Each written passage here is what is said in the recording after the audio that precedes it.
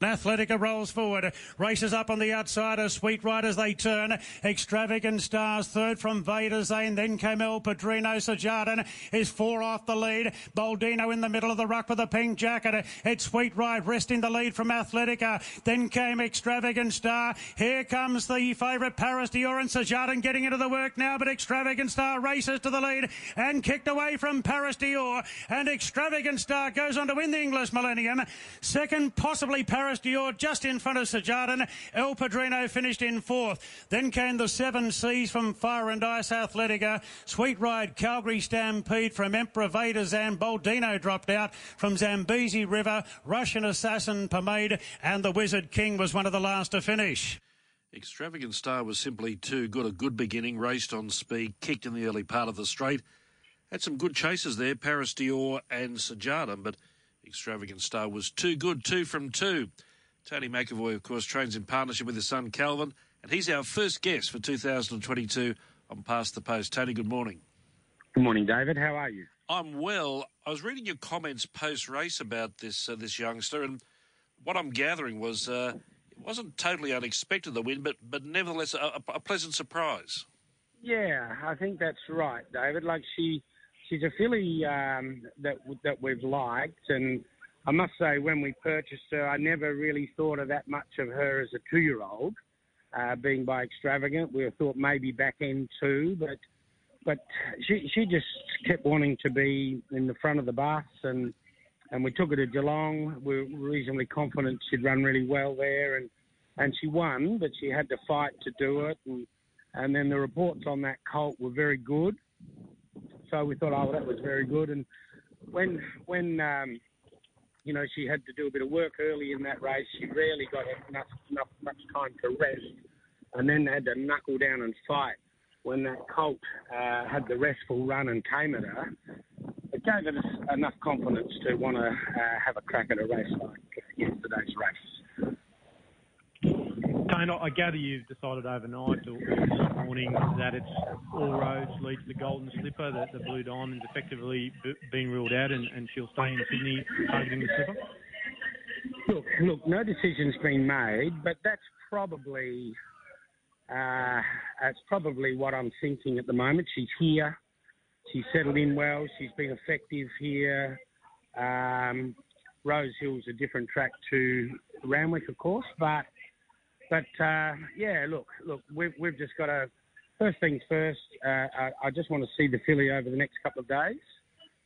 She'll make all the decisions for us, but and then we'll talk to the ownership group. But, yeah, it's 6 weeks away. There's plenty of options to run her again to make sure we can qualify her for the Slipper. We probably will go that way. But as I say, no decision's been made just yet. Tony, you mentioned she's by Extravagant, as the name suggests. She's a bit of a Queensland connection here. She's out of a mare, She's a Danica, who was a reasonably performed mare. Rob Heathcote trained her about a decade ago here in Queensland. But with this win yesterday, I think you can take heart from the fact that the 2 horses that were chasing her home, Paris Dior and Sajardin, well, they're considered well above average, and she held them pretty safely. Yeah, that's exactly right, David. I mean, it was very hard for me to line the form up. I don't know the Sydney form that well, but the scribes here were telling me it was a very strong race and had depth in it. And the second filly and the third horse were of a very good standard. So to see our filly come out at her second career start, first run on this leg when they were on their home turf, really filled us with a bit of confidence. It was a lovely little fill-up too, wasn't it, for Chad Schofield, not long back from Hong Kong. Can you tell us a little bit about the background with Chad and your family? Like Chad and your son Calvin are virtually best mates, aren't they? Yeah, well, they're good mates. I mean, Calvin was in Chad's wedding, and I don't know Chad all that well, except for to say good day, but his dad, Glyn, rode a lot of winners for me when I was training up here in Sydney. And when Calvin said that, look, he'd love to give Chad the opportunity, and I'm so pleased we did. He was 7 years in Hong Kong. You don't get to Hong Kong without being above average, and no one could have ridden that filly better than yesterday. Summed the race up really well. He was very confident in the filly. He said to me during the week that he thought that she could win the race, and he was proved correct and gave her a very good ride. The time as well, considering we were on a soft 5, we started on a soft 6, went to a soft 5, that 1:04.14. That's a good gallop. Just tell us the background to her in the lead-up process. Was she an expensive filly? Look, I paid $150,000 for her at the Melbourne Premier Sale. And, David, she was a filly. She's very flashy, beautiful colouring. But the thing I liked about her is every time I looked at her, which is I always look at them sort of half a dozen times before we buy them, was her temperament never changed.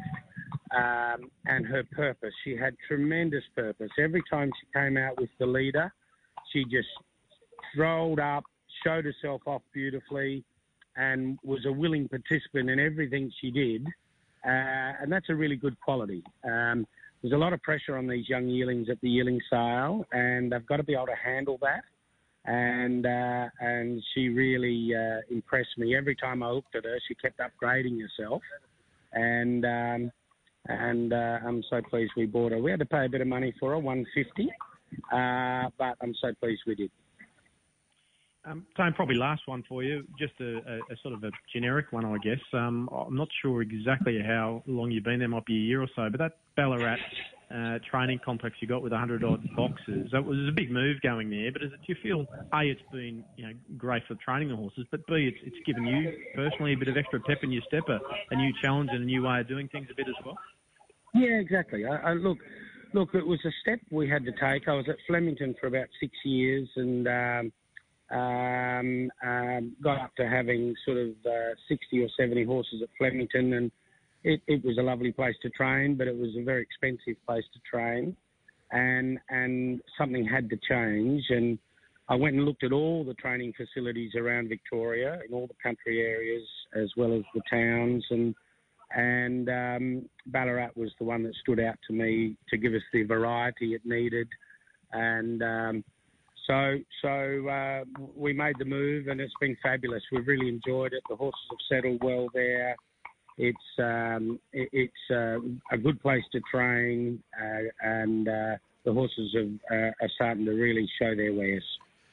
Well, she was a triple-figure chance before the race yesterday as far as the Golden Slip is concerned at $101. She's now at a 15, and judging by what she's done, she looks a live player. Tony, just before you go, I want to talk about Morphettville Park. She had a good day there at Training Treble. I was at Murray Bridge on Australia Day. I saw this horse, Yulong Justify, win, and a lot of people didn't sort of take much notice of the fact that he actually broke the track record there that day. He was dominant, yes, and dominant again yesterday. He looks like he's got a good future.